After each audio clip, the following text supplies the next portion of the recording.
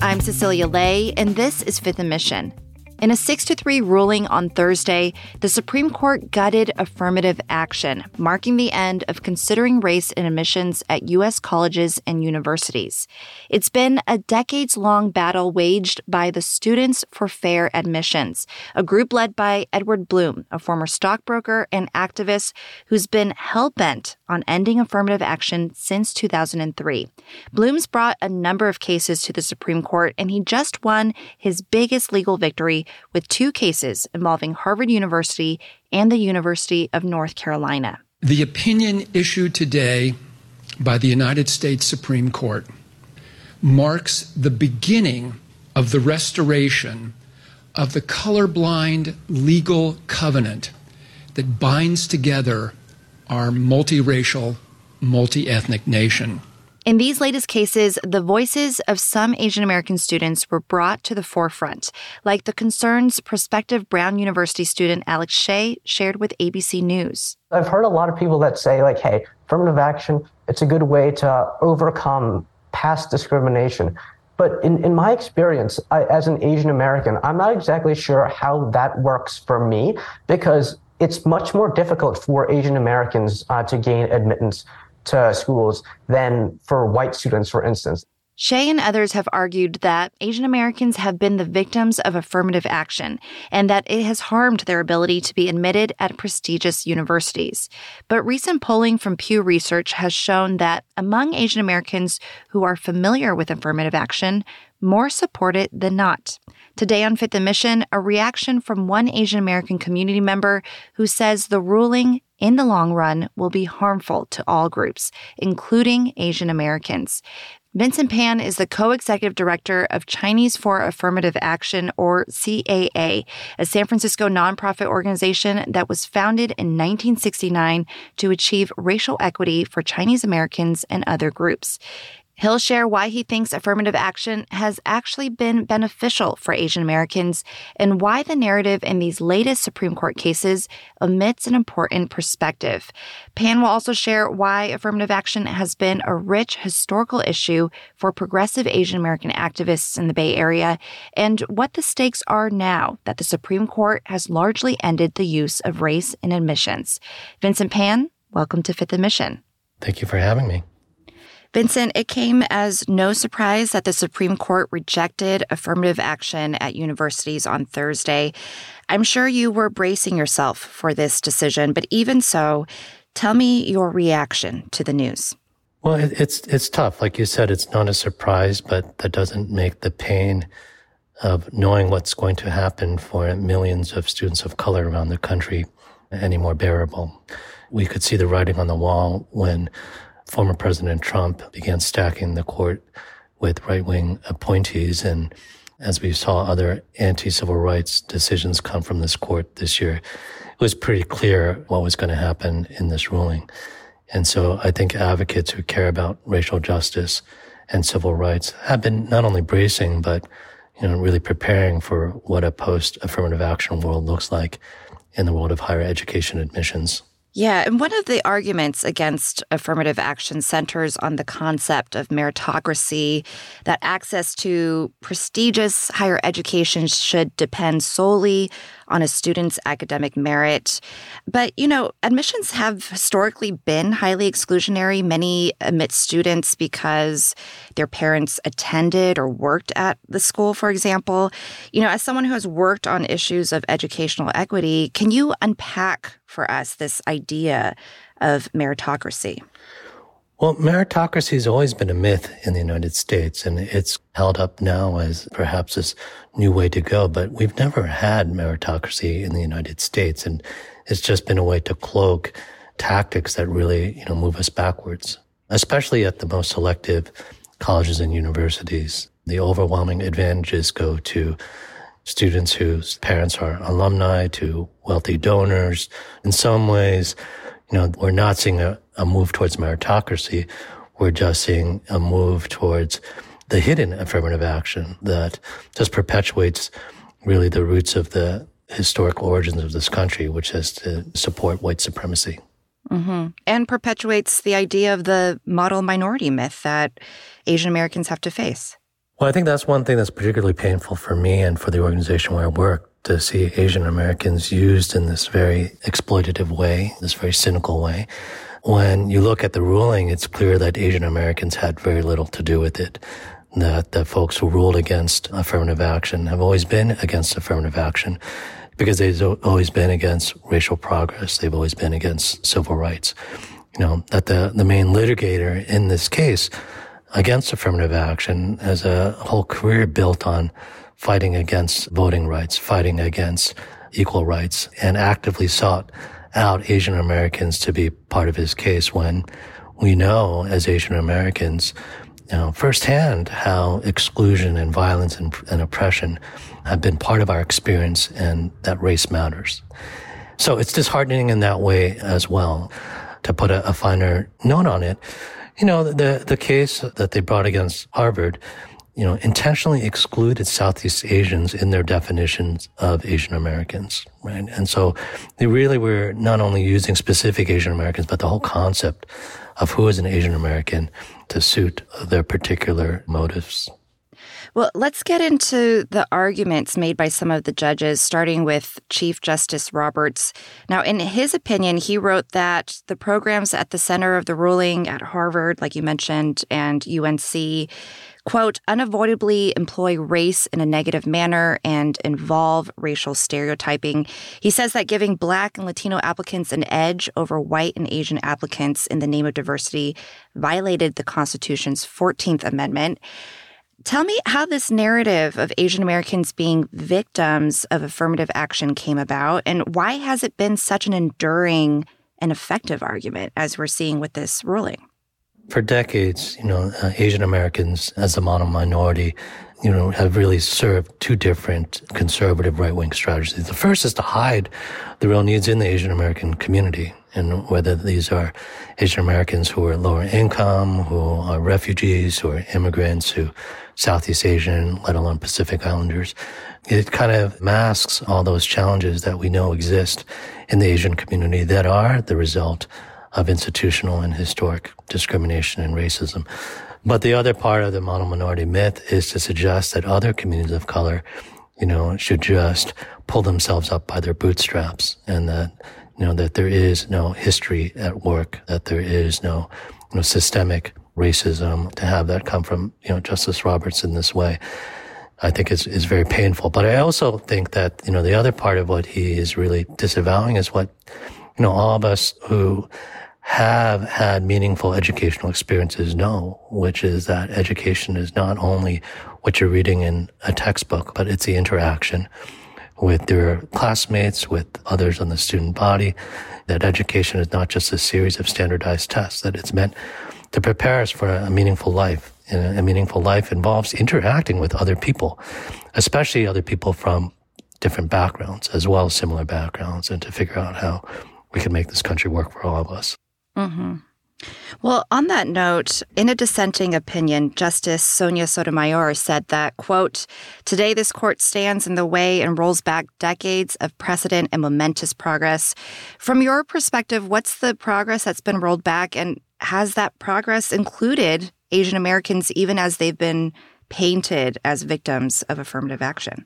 Well, so obviously I work at Chinese for Affirmative Action, and so, we were founded in 1969, and we have direct evidence and proof that every single gain that's occurred for Asian Americans has been because of policies and programs and initiatives that directly confront racism and discrimination, and not by sticking our head in the sand and pretending that somehow race doesn't matter. And still to this day, Asian Americans are fighting an escalated risk of anti-Asian hate, especially with a rising China. And this plays out not just in education, but it plays out in the desire to have more representation in politics or in the media, or, to make sure that we're appropriately, treated in the workplace, even as we're walking, down the streets and riding the subway. And so, race is a defining part of not only American history, but of Asian American history.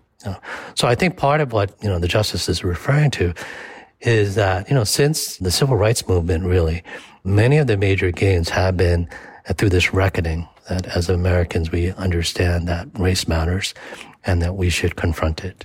And I think the other part of what's rolled back is actually, legal precedent. So the idea that laws that have been in place, that have been decided by the Supreme Court, can change so quickly simply because the composition of the court changes is very dangerous for democracy in general. For decades, Bay Area Asian American activists have organized in support of affirmative action. How did that narrative change, and what are the stakes now? Vincent Pan from Chinese for Affirmative Action will share after a quick break. You're listening to Fifth and Mission. You can support the newsroom that creates this podcast by signing up for unlimited access at sfchronicle.com/pod or by downloading the San Francisco Chronicle app.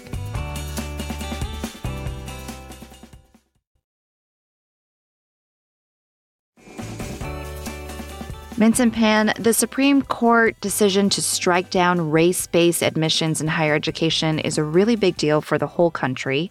But the Bay Area also has this really unique history with affirmative action. Asian American activists here have long organized for affirmative action, including your organization. How did the Bay Area become sort of an epicenter of that activism? Well, in part, it's a function of demography and history. So, in San Francisco, we have a very large proportion of Asian Americans compared to other major cities, and we've been here for literally hundreds of years. And I think that one of the things that has been erased is the way Asian American activism has really fought, not just for our community, but for all communities. When Asian Americans and CAA fought against discriminatory admissions policies at the UCs in the 1980s, it was to protect affirmative action. It was to make sure that all students who had previously been left behind, could be included. This is what the battle for ethnic studies and Asian American studies and critical race theory is about. This is what the battle to remove the racially biased SATs and ACTs from college admissions is about. So I'm still very confident that, those who identify themselves as anti-racist, who identify themselves as supporters of racial justice won't back down from this ruling. I think that, we've got to continue to fight and be even more assertive on creating the type of not just campuses and colleges that we want, but really the type of society that we want. Well, on the note of the work that continues, now that affirmative action is banned, how should universities and colleges achieve diversity on their campuses? I know they're employing a lot of different strategies, but do they need to rethink what that strategy needs to be now or double down on what they're doing? Well, I think that there's a major risk because what we saw happen in California when Proposition 209 was passed, which essentially banned race conscious and gender conscious in public employment, public education, and public contract in the state of California, there was some overreaction. Many institutions pulled back on activities that were still legally permissible. And so one of the things that's important for colleges and universities to understand is that there's still much that they can do. And they shouldn't walk back from other efforts that are not affected by this ruling. For example, still legally permissible are efforts to make sure that faculty is diverse, making sure that student life and campus climate are inclusive, and all these things will help create better pathways for students into these universities.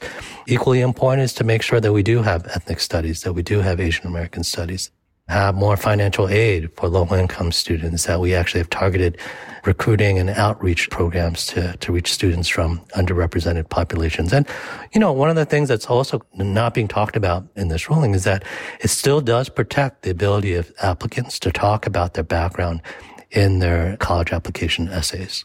Affirmative action is still alive and well in the private sector. It's still alive and well in many of the things that, affect our daily lives. Unfortunately, some small parts of the Asian American and Chinese American community have conflated the issue of educational scarcity with holistic admissions and race-conscious admissions. Asian Americans, I know you know this very well, but we're such a large and diverse group. We're not monolithic by any means, but we continue to see Asian Americans be painted as such in key political moments. There's this Supreme Court ruling, and we can think about local issues like crime and the recall of San Francisco political figures. This narrative persists. How does that complicate the work of organizations like yours?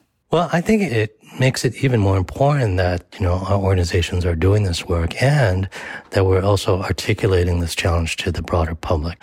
The reality is that Asian Americans do face discrimination. The reality is that Asian Americans don't have enough pathways to achieve the education that they may like. And I think that the idea that affirmative action somehow hurts Asian Americans is just upside down. Right. And so there needs to be more and more work to make sure that, all of our communities have access to, the types of information that drive us towards, better solutions. And at the same time, I will also say that, Asian Americans also have to do a lot of work within our own communities. And that includes addressing anti-Black racism. That includes understanding that misogyny exists within our community. Right. So this isn't to suggest in any way that any community doesn't have its challenges.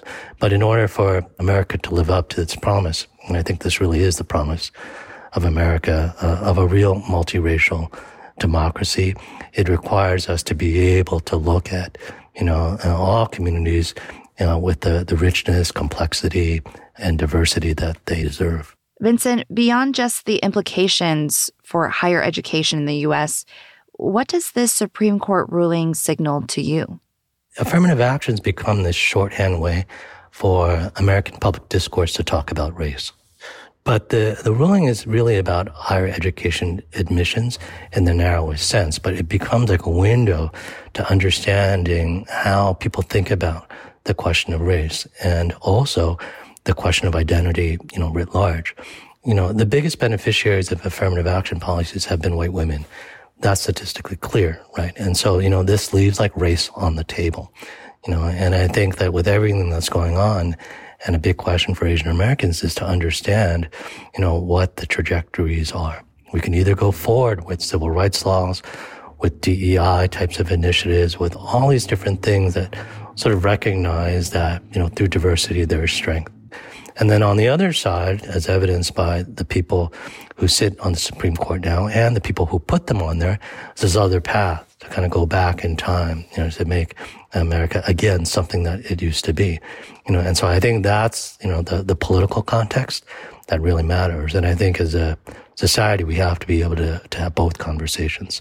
And just on the higher education, side for specifically the San Francisco audience, to know there are more Asian Americans in Community College of San Francisco, City College of San Francisco, than there are in all the Ivy Leagues combined.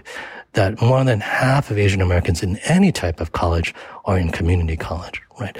And so this becomes like a real distorted way of, thinking about, our community's challenges, that somehow like fighting for a couple seats at a place like Harvard is going to be the pathway to make sure that our community gets the educational opportunities that it wants.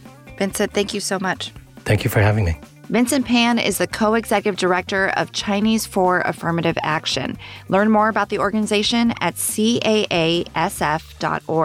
For more coverage of the Supreme Court ruling on affirmative action, visit sfchronicle.com and the Chronicle app. This episode was produced by me, Laura Wennis, and Keith Manconi. Keith recently just joined the Fifth Emission team as a new producer. Welcome, Keith. Thanks to Gary Baca for editing this episode, and to you for listening.